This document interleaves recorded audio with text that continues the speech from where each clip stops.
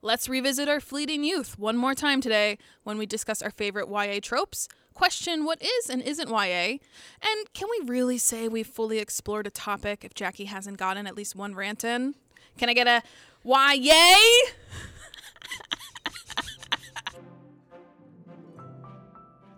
Hey there, romance nerds! Welcome back to another episode of Raging Romantics. I'm Jen. I'm Jackie. And this podcast is brought to you by Northern Onondaga Public Library.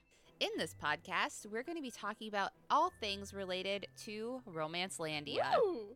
With that being said, please be aware that sometimes our material may be a little too sensitive for younger listeners. If you need to wait until they go to bed, we'll still be here for you.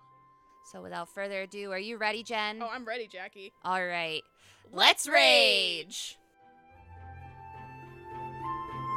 All right, Jen and Maddie, are you ready for this one? How do you stop Jacob Black from attacking you? Turn into Bella? You pick up a stick, throw it, and yell fetch.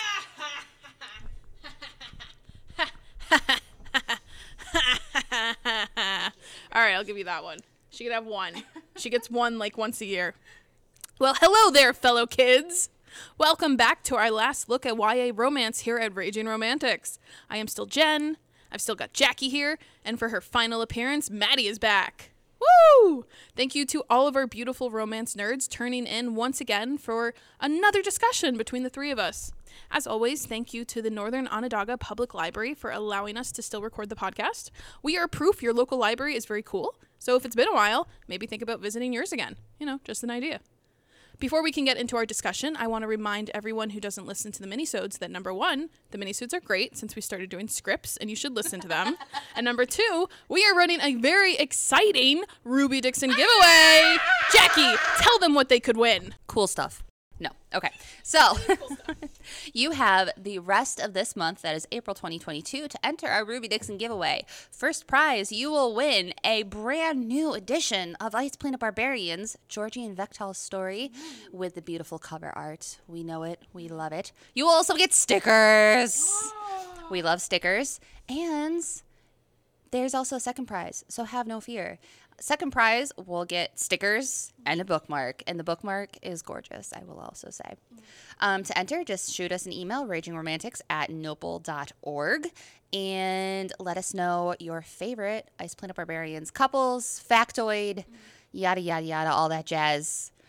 That's all. Thanks again, Ruby. All right, cool. And with that important housekeeping out of the way, I want to welcome Nopal's super cool intern, Maddie, one more time to the podcast. Thank you. Yeah. Thanks so much for hanging out with us again today to talk about YA romance for the last time. Never again, Jackie. Yeah. What are we going to be talking about today? I thought today that we could talk about some romance tropes and some examples of them appearing in YA romances. I think that sounds really fun. I Yeah. am super excited. So, Jackie, I want to preface this to our listeners with I inspired a rant in you when we were starting to prepare for this episode, and I sent you this very innocent email of like, hey, Jackie, we're going to be talking about tropes, so come with a couple to the episode, and hey, you could really talk about Sarah J. Maas, like all that you want. And I was not expecting the reaction that I got. So do you just want to get the rant out of the way? Why, thank you, Jen. I would love to just rant. We know I love a good rant. And this one, I think, is something I wasn't really aware of until I was actually separating out my fiction here at the library, and I was creating genre shelves. I have a special shelf just for fantasy and sci-fi. It's glorious. If you're in the Northern Onondaga area, you should definitely come check it out. I will recommend a lot of books to you. But Sarah J. Maas, in case you weren't aware, is one of my personal favorite authors. I talk about her a lot, and I talk about ACOTAR, which is A Court of Thorns and Roses, a lot. I know, I'm aware. And Jen, very innocently, as she said, was like, hey, you can finally talk about fantasy YA. And my immediate reaction was, Sarah J. Maas is not fantasy YA! That was very loud. I apologize. I'm very tired at this point. Sarah J. Maas is not fantasy YA. She is continuously shelved there, but she is not. Her only YA series that she has is Throne of Glass, and that one is even more of a crossover towards the end, much like how we talked about last time that Harry Potter is that middle grade YA crossover. ACOTAR is frequently shelved as YA despite the fact that it has adult characters, adult themes, and is marketed typically towards new adult and the adult reader group. When Sarah J. Maas wrote this, and when she continues to publicize for this, she talks about how it is for adult readers. And this issue, this issue of books, fantasy books and sci-fi especially, if they're written by women, being shelved as YA is pervasive throughout the industry. Frequently, women authors who write YA fantasy are labeled as YA, despite the very fact that their books simply aren't. Silvia Moreno Garcia even addressed this with her books recently, saying, "Sci-fi fantasy by women seems to be automatically classified as young adult, which is where the error comes from." Now again, we can argue that appropriateness isn't entirely a good way of deeming or talking about books. Anyone can read any book they want to. We do not censor here at the library, and if a teen wants to check out an adult book, totally fine. Vice versa, also totally fine. But the problem really doesn't lie there with the consumer. The problem lies further with the publisher and the bigger community, or the community at large. When authors write a book, they write it for a specific audience, right? And I mean like an age audience. So J.K. Rowling had in mind that teens were going to be the ones reading Harry Potter, to talk about she who shall not be named. An adult book is written for adults, YA for teen readers, middle grade for younger readers, etc. There's often that crossover appeal, yes, which is why so many adults still read YA, and why Jen and I were reading adult romance as baby teens, which honestly we probably shouldn't have been, but we did it anyways. Hindsight's 2020. But the issue of sexism in publishing and purchasing still prevails. Women authors are constantly shelved as YA, categorized and labeled as such, despite the fact that, like with ACOTAR, sometimes they really aren't young adult books. I want you guys to think of this. Think of an adult male fantasy or sci-fi writer. I'll give you a second. Now think of an adult female sci-fi or fantasy writer that is not Sarah J. Maas or Ruby Dixon. N.K. Jemisin. N.K. Jemisin. Octavia Butler. We're librarians. We don't count shit. Oh, I'm sorry. But yes, exactly. Thank you. Yes. And those are excellent examples too. N.K. Jemisin and Octavia Butler. I love them. Amazing writers. All right. Now, think about this. Name me a female YA fantasy or sci-fi writer. Now think of a male sci-fi or fantasy writer. Which one were you able to categorize more of? Probably the female YA writers and the male adult writers, right? Do you guys get what I'm saying? I love YA fantasy, and I think that there are more YA authors out there doing amazing things, including beautiful levels of diversity and inclusivity in romance and creating really unique storylines that are different from anything we've ever seen before. But for the love that is all of the good things, please stop automatically putting women who write fantasy in the YA section, because that is sexism. Boom. Don't drop the mic. It's too expensive. No dropping the mic. I mean, I don't have a lot of experience with fantasy. The only Sarah J. Maas book I have read has been Throne of Glass. So to me, that is very much a YA book, just in a fantasy world. I guess I don't get the... Is there a reason why people have automatically put women fantasy authors into YA? Is there do you have an insight on that and with all this ranting? No, I do. And it is because historically women authors, if we think back to our publishing episodes that we've done, we've looked at where women authors have really broken into it. And when we talked about sci-fi, women weren't allowed into the Sci-Fi Writers League until the 80s or the 90s, something like that. So when they were publishing sci-fi fantasy, women writers, for the most part, were doing it in the YA space. So historically, yes, we have been women, that's why I say we, have been writing in the space that is for young adults because that's where we have been able to get traditionally published. But when you look at how we have changed both the sci-fi and fantasy world, we're going to do a whole month on fantasy. I'm dragging Jen into the mud. Don't worry, guys. It's probably going to be my birthday month because, my birthday. As we've slowly broken into the sphere and as we've kind of really taken over, especially from authors like George R.R. Martin, Brandon Sanderson, which, nothing personal against either of those. I just prefer to read fantasy written by women for specific reasons. If we can get specific, because I know from think pieces I've read that George R.R. Martin brings up breasts a lot. Yeah. Yeah, and there's a lot of more rape in those kind of books, and I totally get why you'd probably prefer a woman author to handle those kind of topics as opposed to George R.R. Martin, who's every single instant of the day, this woman is just so aware of her chest. Because I have seen the quotes. Yes, but in Outlander, there's also a lot of rape, which I that's a did good not point. enjoy. But that's also written in the 90s as well, so I don't also, know. Diana Gabaldon doesn't write breasts that talk. No, I agree. I've read them both, and I agree. And that is a specific reference to The Witcher for those who do not know. Oh, I did like not know. page 2. Oh, no. They are autonomous. It is entertaining. Which also that might be a bit of a translation error because it was translated from Polish. But Like, what else is in your chest that talks? Like your heart? a quee. A cootie. Brrr. That's Ice Planet Barbarians. It purrs when it senses your mate. Maddie has not yet been indoctrinated.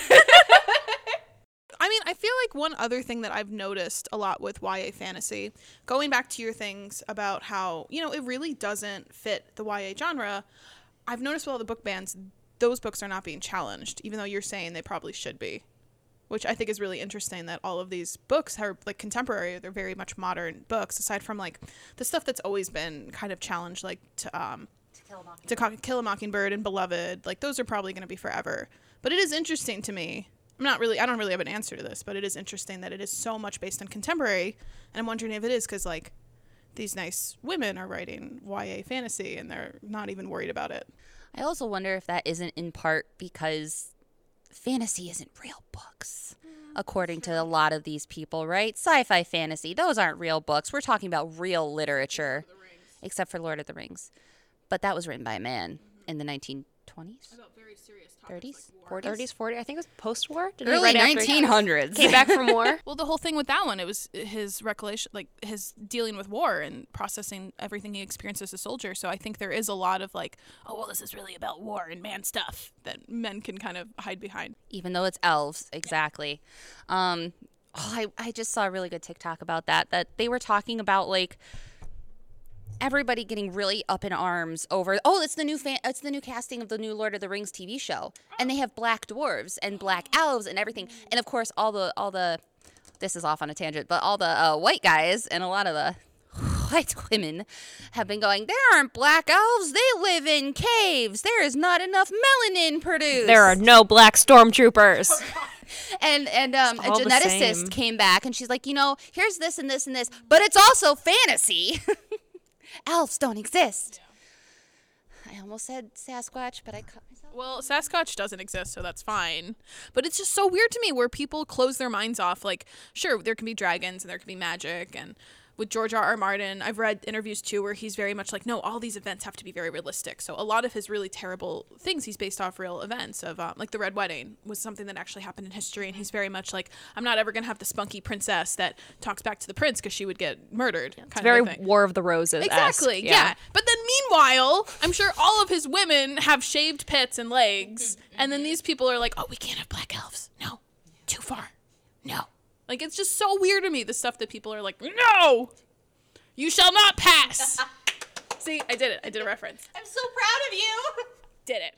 So thank you for entertaining my little fantasy rant there, because I was thinking, as Jen sent me this email and as I was reading through everything, I realized that I don't really read that much YA anymore that's outside of the fantasy and sci-fi realm, mostly because, I don't know, I guess if I want romance, I'm going to turn to adult. I'm going to turn to Kindle Unlimited, to my smut, to the classic stuff.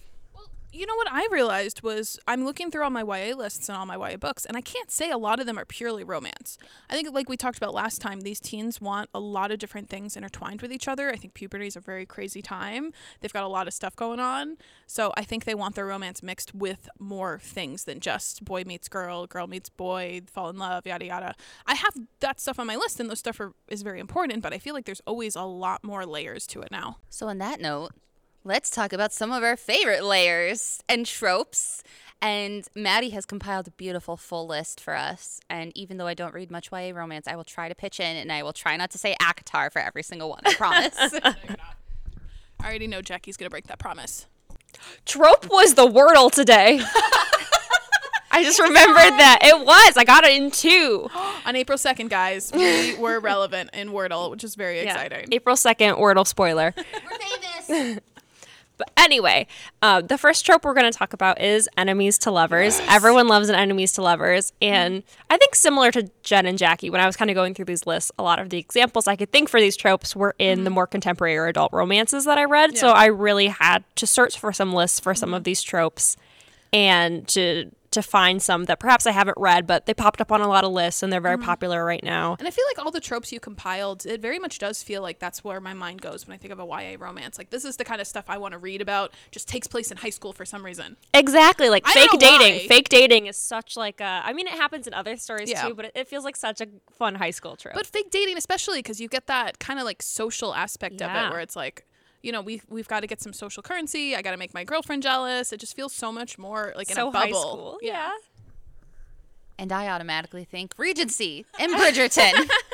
I may or may not have just binge watched that entire season. So. Ooh, I still have to get to season 2. But yes, enemies to lovers. So I found a definition that was just too good to not quote directly. And so the enemies to lovers trope is when two characters start off as enemies and over the course of a book or series end up in a romantic relationship. These enemies have to overcome their differences or misconceptions about each other. And in the process, they fall in love. In some situations, perhaps one character might be too prideful. Another character could have some prejudice. No way! Clutch my pearls. And a non-YA but very classic example of Pride and Prejudice is a classic enemies to lovers that we all love. Some examples in YA, I couldn't find any examples that I had personally read for these, so these come from other lists. But one is Serpent and Dove by Shelby Mahurin. And so in this story, Lou and Reed are the characters who are enemies to lovers. Lou is a witch. Reed is trained to kill and hunt witches. Need I say more? They have to get married for some reason that the summary didn't want to give away. So, I mean, I did download it from Hoopla from reading this, so I'm interested. That's really funny. Yeah. I love sometimes when it's just you have to get married for reasons. Yes, you Like, must. You just have to. You it's must. just there's no reason. You just have to read. The summary was like a no spoiler summary that I read, and it was like, for plot reasons. I was like, cool, thank you. An event causes them to get married. I was like, cool, thank you. Can I tell you one I have read that I've really loved? So one of my favorites that I actually have read is The Wrath and the Dawn by Renee. I don't know how to say her last name. I'm so sorry. Adier? Yeah. It's just this really beautiful retelling of Scheherazade. God, I can't talk today. I'm so sorry, guys. That's very normal for us, though. And the language was beautiful. The story was beautiful. And it's very much an enemies to lovers where you're already married, which I thought was another really great twist. And I thought it just did such a good job retelling the story. I will say, though, the second one was not as good. But the first one is very much worth it. Ooh. Another one that I have on my list is Better Than the Movies by Lynn Painter. I have not read it, but my friend Megan rated it 5 stars on Goodreads, and I trust her. Thank you, Megan. So in this story, Liz and Wes have been enemies since childhood, and they're always just paying each other's butts like around the neighborhood, like they've grown up together. And senior year of high school, Liz's crush moves back into town and becomes friends with Wes. So now Liz needs Wes's help to secure a prom date with Michael and to kind of get in with Michael. So of course they're scheming together to help her get the boy. I'm sure that'll work out perfectly. I have multiples. Okay, so first up is A Curse So Dark and Lonely, which I talked about last month in retellings. It is a Beauty and the Beast retelling. It's also got disability rep in it, and it is a girl from contemporary DC is taken pretty much like through a wormhole into this fantastical realm, and she has to marry the prince by X amount of day, or we all know like they're cursed. But she is sassy and claps back every single chance that she gets, and it's excellent. I also have The Guinevere Deception by Kirsten White, which is a retelling of King Arthur from Guinevere's point of view, and she is a double agent. It's excellent. And last but not least, this one, it's enemies to lovers in the sense, I guess it could be enemies to lovers or star-crossed lovers, because they're on opposite sides of, trigger warning, slaves and masters. So it's set in like a Persia meets Rome sort of fantasy world. Yes, these are all fantasy.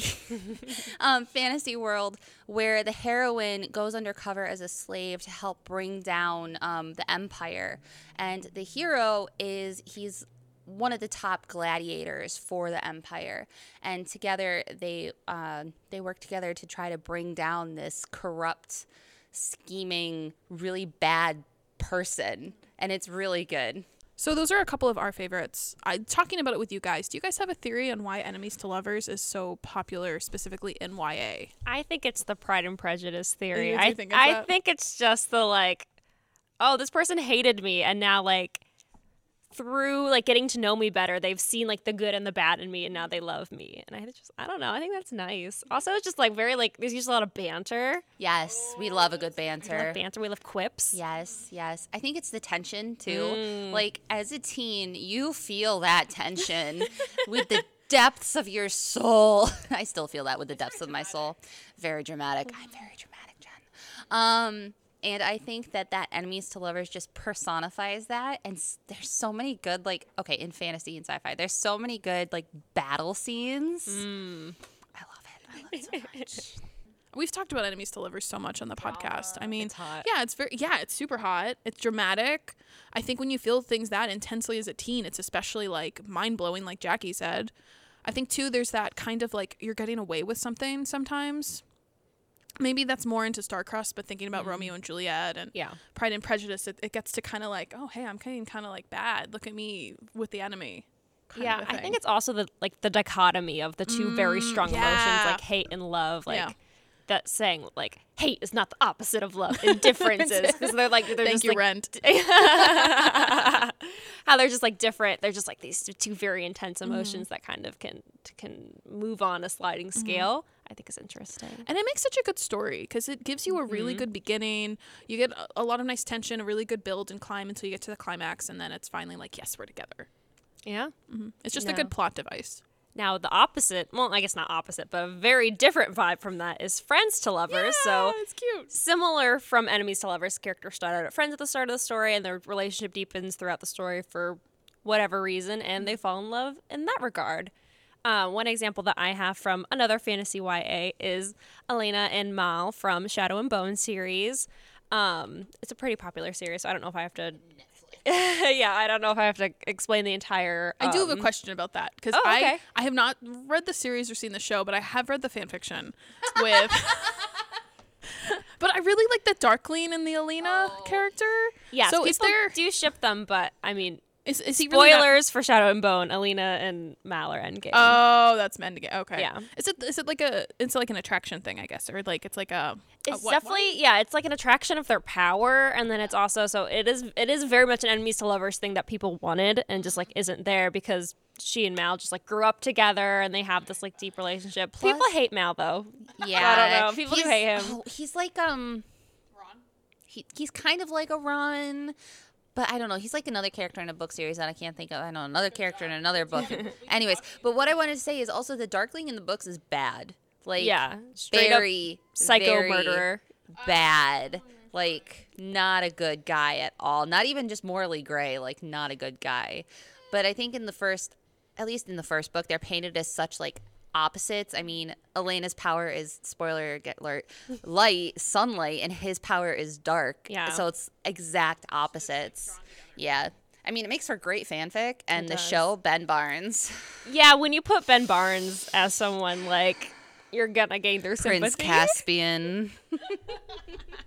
But yeah, I did not hate Mal like some people did. I think Okay. both he and Alina have like their own faults and issues. So I didn't find an issue with it. But some people really hate Mal, and so I get that. I mean, I guess it's less dramatic than a Darkling relationship. Another good contemporary example, which I will be honest, Goodreads told me I haven't read since 2015. So I remember liking it at the time in high school. Nope, I was an undergrad. Anna and the French Kiss by Stephanie Perkins. It's a big one. So her senior year of high school, Anna is sent off to a boarding school in France, so in Paris. And while she's initially homesick, she does begin to make friends, including Etienne. And Etienne and Anna become more than friends, or they kind of have a connection, but he has a girlfriend. And so the story is kind of her navigating her senior year, dealing with that situation and those feelings. And I remember it kind of being a lot of like yearning and like that connection with friends, but like feeling like it could be more kind of thing, which I think is just such a YA kind of thing. Yeah. Like that's such a You're so typical scared to YA tell your book. feelings, and like it's very Yeah. vulnerable. Crushes are so hard. I know, and then they probably like somebody else, and it's got to be so much harder now with texting and social media, and then like you see your crush at somebody else's party, and oh, I can't imagine. I was lucky enough to go through most of high school without I was in Facebook. high school when we had Oh. MySpace top 8s. Oh, that must have been devastating. It was not great. So one that I have really loved, and one that we have not talked about yet with YA, is Pumpkinheads, which is a really great graphic novel from Rainbow Rowell, who also did Eleanor and Park, also like a YA Oh, yeah, for amazing sure. thing. And they are seasonal best friends who work at a pumpkin farm Oh, every that's fall. so cute. It is so adorable, and they've kind of had this longing and kind of this awareness of each other every year, but they only hang out during this job in this very specific time. So now they're finally seniors. It's almost all over. It's like, what's going to happen? Because they're going to go off and leave each Yeah. other, and like, are they going to say anything? And it is adorable. Like the cold cackles of my heart warmed up reading this story. It was so cute, and the pictures were really beautiful. They got Faith Erin Hicks also wrote and illustrated it. She illustrated it, which was just it's beautiful. And I also have a graphic novel I would like to recommend, which is soon to become a Netflix series. And the Whoa. trailer made the cockles of my heart warm up. And that is Heartstopper by Alice Oseman. So this one is super cute. It's boy meets boy. Boys become friends. Boys fall in love. It's about Charlie and Nick. They're in the same school, and it's British too. So, you get... well, in the show at least, you get the cute British accents. And one day they're made to sit together. Charlie just came out as gay in his high school, and so like he's experiencing all these things as newly out, and Nick is perceived as hetero. So like they sit together. Charlie starts falling for Nick, but he's like, no, I can't. He's not into me that way. And again, it's the yearning. It's super sweet. It's super cute. It's also very poignant. And I cannot wait for the TV show. I am so excited for that one. Yeah, I think a lot of the friends to lovers is the yearning and the like, do they feel the same? Yeah, will they, won't they? Do they feel the same way kind of thing? Like, ugh. And I think there's a comfort young. there. Because even if it's your best friend, hopefully they're not going to tear you apart like the Darkling would. Yeah. I mean that in the emotional sense, of course. I mean, he would also tear you apart. In the emotional Oh, no! sense. Don't give me that look, Jackie. I got it. Oh, no. We are scaring poor Maddie. Sorry, Maddie. We're scarring her. Now you have to read Ice Play Barbarians. I think, yeah, so comfort. I think there's a lot of comfort there. Also, you know what else is really nice? There's forced proximity. Because usually you're expected to hang out Yep. together if you're already best friends. That's true. So one thing I do like is the roommates. I mean, obviously, they can't really do roommates and YA outside of boarding school stuff. But yeah, you're forced to be together all the time. And I feel like that's kind of a larger sense of why YA is popular is the school setting. Yeah. Like, where else do I have to hang out with somebody for 7 hours a day outside of work? Yeah, especially like the boarding school setting of Anne and the French Kiss, like stuff like that. Like Yeah, you are boarding stuck school. together for good or bad. Star-crossed lovers. Okay, so this one is also good. So two lovers doomed to be kept apart no matter how hard they struggle to be together. The classic Romeo and Juliet. I didn't know if you wanted to go first. You look very excited for Really yours, excited. Jackie. Okay, yes, because Laini Taylor is probably one of my favorite authors and one of my auto-buy authors. So Strange the Dreamer, which is a duology by Laini Taylor. And if you get a chance, listen to the audio because Steve West narrates it and his voice is like Morgan Freeman's voice. It's beautiful. But it is about... It's a bit hard to describe. But basically, there are these deity-esque figures, and the heroine is a deity figure, and I really can't tell you that much because it does contain major spoilers. But Laszlo Strange is the hero of the book. He was raised as a librarian because he's an orphan, and so he was raised in the library. And he gets hired to go on an expedition to track down this lost city in the desert where the last of the magical deities live. And it is just... It's extremely poignant, and the end will leave you gasping of book one. So I cannot recommend that one enough. And she also has Daughter of Smoke and Bone, which is another fantasy. It's like two worlds, but it's the heroine has been reincarnated from this fantasy world into the human world, and she's lost all memory of like the first one, but her one true love, who was also enemies to lovers in their past lives, is still stuck in that other one, and so she's trying to figure out how to get back to him that whole time. So this one's a little bit older, and Actually, before I start, I want to confess something to you guys. Is this a safe space? I kind of like the star-crossed trope in YA when it ends without them being together. Okay. I know it's kind of controversial. Romance should always end with them together, but they're children. I mean, The Fault in Our Stars has that. Mm-hmm. I mean, yeah, spoiler death. for Fault in Our Stars. They died. It was great. Yeah, one of them dies. Yeah. So yeah, I think it can be very poignant. Okay, good. Yeah, I think it's really beautiful because they're young. So the one I am thinking about specifically is this one called Like No Other by Una La March. I am not saying that right. I'm so sorry to you. And the girl in it is a Hasidic Jew who ends up getting trapped in an elevator with her black neighbor down the street at a hospital. And the forced proximity forces them to talk, and they start a relationship, even though they come from these very different worlds. And her parents would freak out, like very much freak out. And it's just being a really beautiful story of how it develops. And I mean, kind of spoiler alert, they don't really end up together because they're 16 and she's got, all this other stuff in her life. But it was a really nice book. I also, and in that same vein, I also love The Sun is also a Star. The Sun is Also a Star from Nicola Yoon, who we talked about last time, wrote Everything, Everything. Honestly, I preferred that way more to Everything, Everything. I thought it was so much more beautiful how she wrapped all of these stories together. If you know the cover, it's like these threads forming everything together. And the story very much felt like of all these threads connecting all of these people together for just this one single day. So I really love those kinds of stories. And those are definitely things you should check out if you need a little palate cleanser from all the other sweetness we are giving you. And then in the vein of Romeo and Juliet, this is a very recent book that I just read, kind of delving into more recent YA, These Violent Delights by Chloe Gong. And so this is a Romeo and Juliet retelling set in fictional 1920s Shanghai. So Juliet Tsai and Roma Montagov are the heir of two rival gangs, the Scarlet Gang, which is like the more like Chinese-based, Shanghai-based gang, and the White Flowers, which is the Russian gang in the city as well. And then a mysterious contagion begins to sweep through Shanghai, and the two must put aside their differences and betrayals in order to work together and solve the mystery and save their city and their family businesses. Trigger warning for insects, because the contagion is like an insect-based thing, and it's super so gross. Cool. It's super gross, and it bugged me. Hey! It made my skin crawl, but I got through it. But just... It's okay. We like puns here. But it's so good. There's that one. It's a duology. And I really liked it. I thought it was great. Mm-hmm. It was beautiful. I'm so proud of the pun. Yes, and the description in the book sounds cool too. Yeah, obviously. That's why I'm tearing up. Two examples that we talked about extensively in the last episode, so we don't have to dwell on them too much, is The Fault in Our Stars by John Green. They're both terminally ill. I thought she got better though. She does, but Okay. they're But at the time they're terminally. Yes. Yeah, they're both terminally ill and meet in a cancer kid support group, so she doesn't think she has much time left.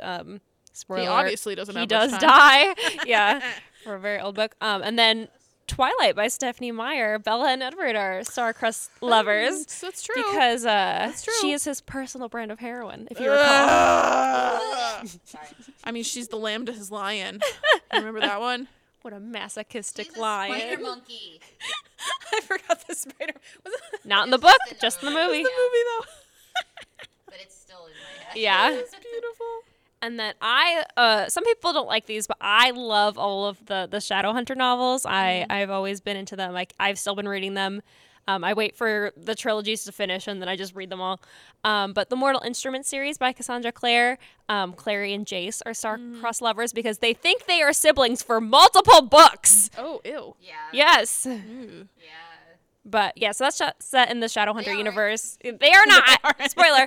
But they think they are, and obviously that causes issues.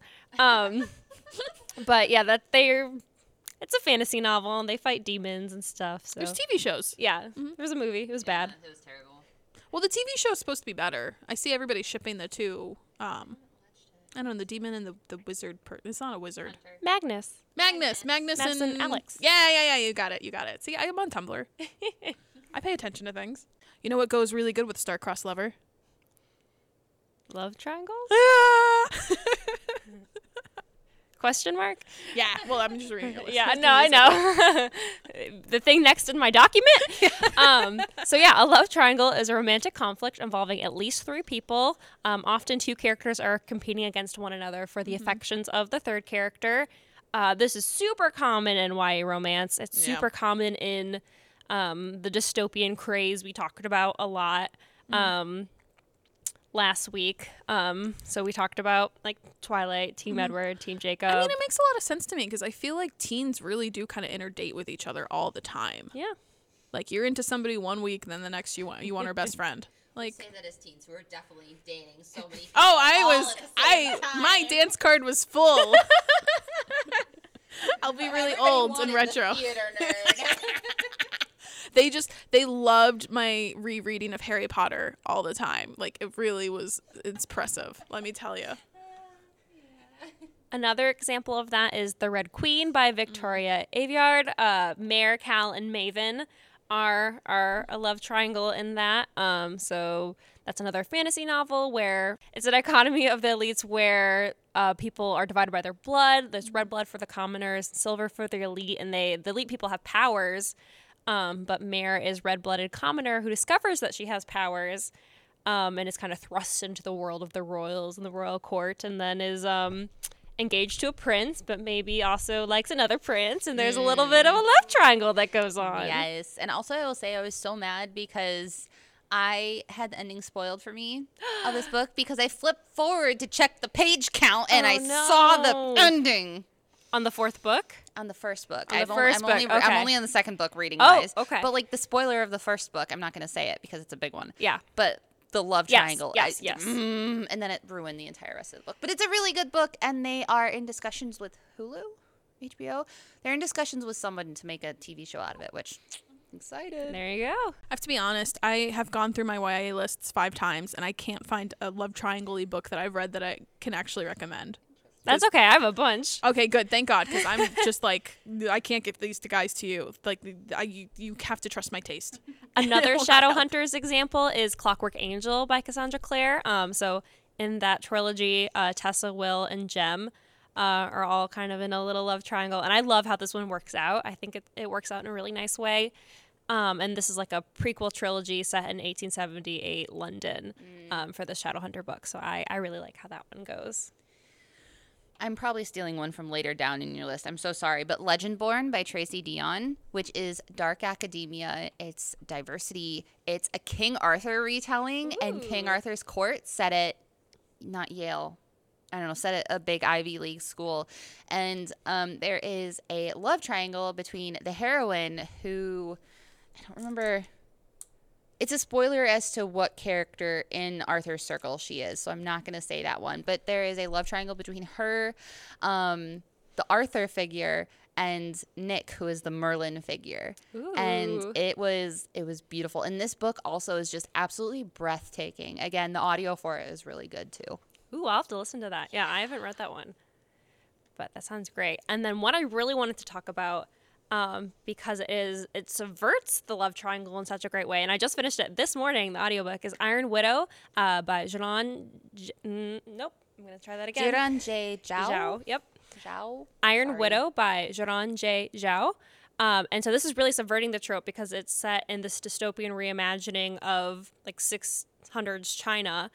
And she kind of has this, the main character, Jaitan, she has this person that she is supposed to be like paired with because their powers match, and then she also has the boy from home that she's also into, so it is kind of very very Hunger Games-esque.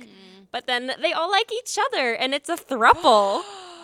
And it's amazing and it's so good. And in YA, I need to download this. It's so good, and because a triangle is the strongest shape. I like it. It's so good. Like it. There's another one coming out and it very much ends in a what have we thought this whole time kind of thing. Like the world is not what we thought it would be in a very YA way. And it's so good. It's so good. It just completely subverts the whole love triangle thing in a great way that I loved. I love it. All right, and one last one. I wonder if it says something about our like psyche that like the tropes that we can recommend and the tropes we love so much. So like how Maddie and I are able to recommend so many like love triangles, and Jen is like, I can't. I can't recommend any if I want people to respect me, okay? Because all the ones I've read have been so bad and trash, and you really just read it because it's like cotton candy for your eyes. Yeah. Okay, it's the like Vampire Diary stuff. It's the Gossip Girl stuff. It's not anything I want to be known for liking. Okay. Okay, but that also says something about our psyche, I feel like. Yeah, fine. Fair enough. Okay, it's like, you know. Yeah, you want to be fought over. It's like me and some of my fantasy tropes. Anyways, but one last one for love triangle is Daughter of the Moon Goddess, which is a crossover YA and adult. It's by Sue Lynn Tan. It just came out in January, and it's her debut. And it is a retelling of the myth of the moon goddess Chang'e, and I talked about this in our retellings episode too. And the goddess's daughter, in order to free her mother from prison on the moon, where she's imprisoned for like her past exploits, the daughter goes down into it's not the mortal realm, it's like the godly realm, and she infiltrates the palace there, and it's a love triangle between her, the general of the army, and the prince. Whoa. It was so beautiful, and it was a good twist. It was such a beautiful, good twist. So definitely recommend that one. So then our next trope we're going to talk about is meet cutes, which I have a lot of those. are, adorable. Yeah, because they're cute. Yeah. A meet cute is when two characters who will later form a romantic relationship meet each other for the first time, usually under funny or cute circumstances. It's adorable. It is adorable. It belongs in Hallmark movies. Yeah. It's one of those kind of things. I know. You don't have to like the Hallmark movie to get the trope. So my example that I brought is the Statistical Probability of Love at First Sight by Jennifer E. Smith. This is another one that Goodreads that I read in 2013. So if it hasn't held up, then sorry. But two teenagers, Hadley and Oliver, sit next to each other on a flight from JFK to London. So they meet kind of in the boring area, and then they happen to be seatmates by chance. They talk the whole flight, but then they lose each other in the airport chaos once they land, and it's kind of like, will fate bring them back together kind of thing. I remember being delighted by it as a recently graduated high schooler. So one of my favorites is, again, an older book. Sorry, I'm old. It is called A Semi-Definite List of the Worst Nightmares by Kristen Sutherland. Esther has a family legend that her grandfather met death and cursed them with suffering one great fear in their lifetime that will lead them to their deaths. So, like, she's got an uncle that never lifted their basement. She's got, like, a lot of very dramatic family kind of things. She has spent her life trying to avoid everything she's terrified of, just, like, anything that could possibly hurt her or scare her so she doesn't develop a fear and it doesn't lead to her death. And obviously that's no way to live. So she meets up with a elementary school classmate and her first crush in a very crazy incident where they decide to go on kind of a journey together where they are going to help her conquer her fears. And it's really nice. It could be friends to lovers too, but the meet cute is really funny. I do have one I would like to say. So, and that is, it just came out 2 weeks ago. It's A Far Wilder Magic. Well, at the time of recording this, it was 2 weeks ago. A Far Wilder Magic by Allison Saft, which is an upper YA fantasy that deals with a lot of big issues like immigration and politics and religious prejudice and all that sort of really good stuff. I cannot recommend this book enough. But the meet cute in this one is that Wes, who is an aspiring alchemist, goes to a famous alchemist's house in the country to like hopefully get an apprenticeship with her because he's failed out of every other single one, and her daughter is there alone because the head alchemist has, like, her mom has gone off doing whatever. She's not a good mom. But they meet, and Wes, like, knocks on the door, and she's brandishing a gun because she's a hunter. That's pretty good. oh my So, god. I mean, guns, yeah, no, not fun. But it's, like, it's funny in the moment, okay? I haven't read any of these, but some of the other ones that I found, if either of you have read them, we could talk about What If It's Us, The Sun Is Also a Star, When and Dimple Met Rishi, Oh, that was and cute. Fangirl. Fangirl was... I did not read Fangirl, but I have read really good things about it. Okay. And obviously Eleanor and Park. Like, people love Eleanor and Park. I feel like that's another meet cute. It's weird because they usually get folded over into so many other tropes that when Yeah. I look at a book, I don't necessarily am Yeah. like, oh yeah, Scarlet had a really good meet cute. When really the appeal of the Lunar Chronicles, there's so many other things. So one other one I want to talk about meet cute with, and really she can go under a whole lot of tropes, and she's really just I was rereading my notes that I wrote for her years ago back when I was a teen author. Her name is Katie McGarry, and for whatever reason, she just wrote teen fiction that made me lose my mind. It was just so cute and heartwarming, and it made me grow a soul, and I'm sure if I read them today, maybe I'd be less affected, but at the time I was just like, ah! Like very much just so cute and screaming. Your Grinch heart. Yeah, grew my three Grinch heart, sizes. it grew so big. So I'm sure she's got lots of things under Meet Cute, but it just felt like almost everything I read by her, except the first one in the motorcycle series wasn't like amazing, but everything else I read by her was just so good, and she had great characters. So definitely Katie McGarry if you want one that's a little on the back list. I don't hear people talking about her, which is a giant shame, but very good, and we have most of them here at Nopal. So the next trope is the stuck together or forced proximity trope. Stuck in the middle with you. No singing. Sorry, Betty. It's okay. This is when plot points in the story create circumstances which force the two main characters, who are the love interests, to be stuck together and spend time together, often against their will. So my example for this, just showing more Le Bourdieu love, is Six of Crows duology. Yep, Nina and Matthias. Waffles. Yes, waffles. So the story is set in the Shadow and Bone, the Grishaverse universe, and so the main story is a crew of teenagers are set to pull off a heist against a warring nation. But throughout the story, you see through flashbacks that Nina and Matthias, they were stuck together to survive after a shipwreck of a prisoner ship, and led to them connecting in some ways. There was canoodling. There was only one bed. It was great. Another story is Love and Other Train Wrecks by Leah Conan. And I have not read this one, but it did come up on a lot of lists when I was searching for this trope. And it's described as two teens dissect their issues over the course of an eventful journey. I kind of love those where it's like a bottle episode. Yeah. It's really cute.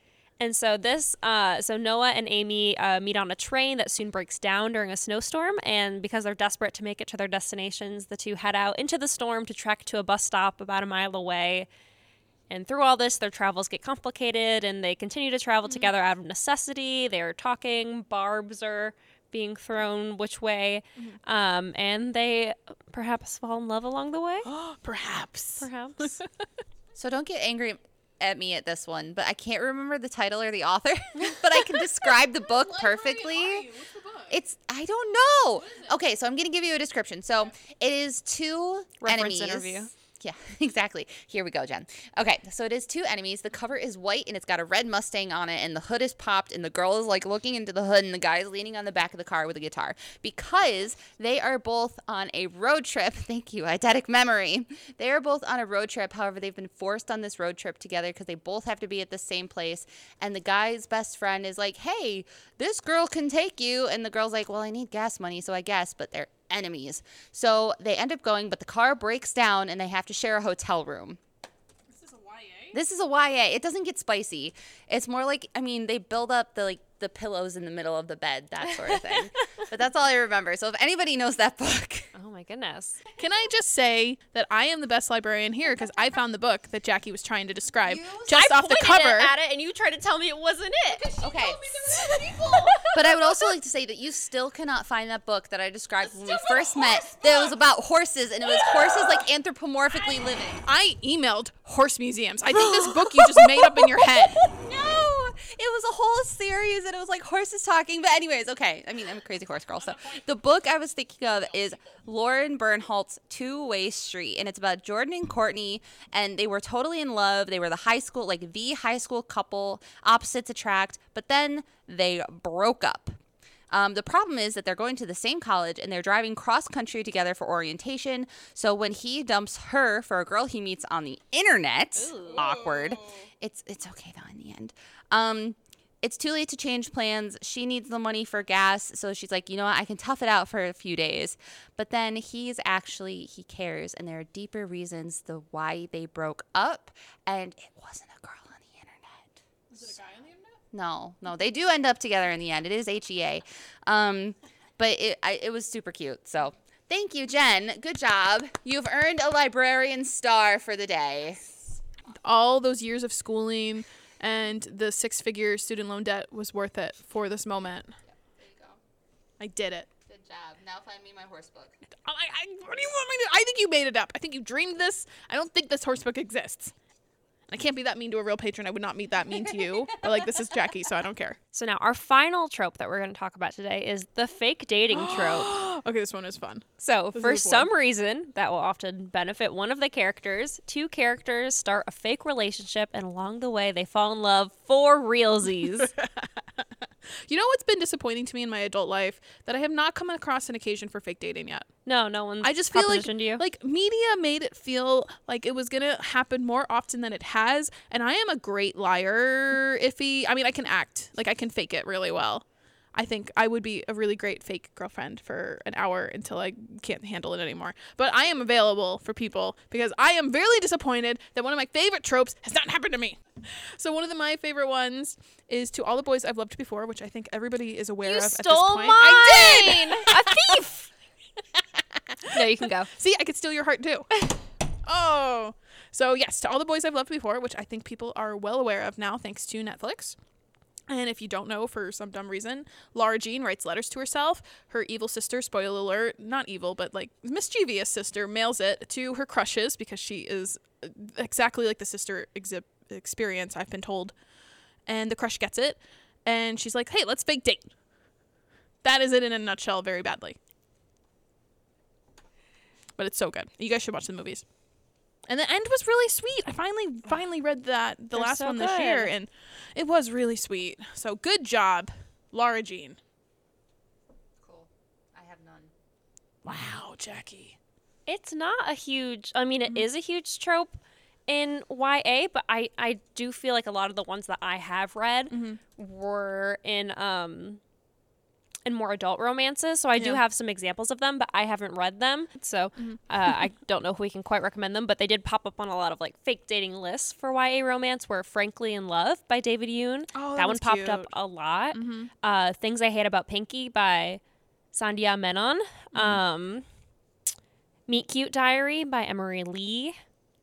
Clickbait by Anne Vallet. So a lot of examples out there. Just apparently we haven't read them, so I don't want to give you a stamp of approval if we haven't actually read it. But they fair. pop up on a lot of lists, and so it's definitely a very popular trope. And a lot of the ones that I was finding are also often people of like Asian or Indian cultures who are like for like that's true. family or cultural reasons were like hiding behind a fake relationship because like their parents are trying to want them to get married or like things like that, or like trying to get their parents off their back about something.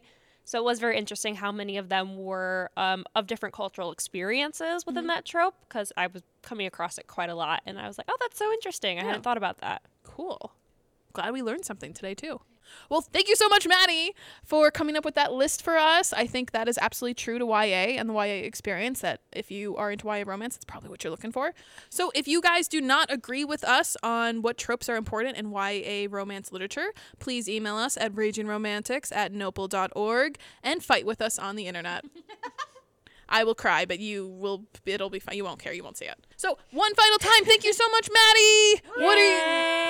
Huzzah! Yeah, we are really happy to have had you. And if you guys are curious in appearing on the podcast, let us know that too. We let our really cool intern on there. If you have a theme, if you have a topic, if you have something you could talk about, reach out. Raging Romantics. And with that, I think we can close the book on YA romance. Are you going to close it? I am very excited. I don't have to think about it again, as much as I have enjoyed this. So, Jackie, what are we doing next month? Okay. So next month you should be excited. But first off, again, thank you so much, Maddie. We really appreciated having you on. Thank you. It was very entertaining, and we learned a lot of things. But yeah, so next month, to look forward, we are going to be talking about publishing. Finally! I know, it's a lot more exciting than it sounds, I promise, because all month long, we're interviewing authors. We have an author on almost every single episode, including the minisodes. So first and foremost, you guys should mark down the first Friday in April, because we interviewed the dynamic duo themselves, Christina Lauren. Crowd goes wild. And it was a really fun interview, guys. They talked a lot about their writing style, how they've come together as partners. So you definitely need to check it out because it was fascinating and it is a very good look at mainstream publishing. No, not April. May. Sorry, it's coming out in May, not April. I said April. So yes, May 2022. Make sure to tune in. The first Friday of the month, we're going to have a Christina Lauren interview, and we're going to talk about traditional publishing in Romancelandia and some of the pervasive issues that are there. And then each of the minisodes, we get to sit down with an independent author. We have a hybrid author, so somebody who publishes in a model that is very, like, it combines traditional publishing with indie publishing. We have a Harlequin author, which is very exciting. And we also have a local indie author who self-pubs. So that's going to be very exciting. And then we're also going to look at self-publishing as a whole for our last episode of the month and kind of take a look at all of the different ways and how romance books and romance publishing has started to really change the scene of indie pubs. We've been talking about it for a very long time, so I'm very excited to finally bring it to you guys. So with that, Jen, what do we always say? rage on! Bye, guys. Maddie, give us one last goodbye. Goodbye.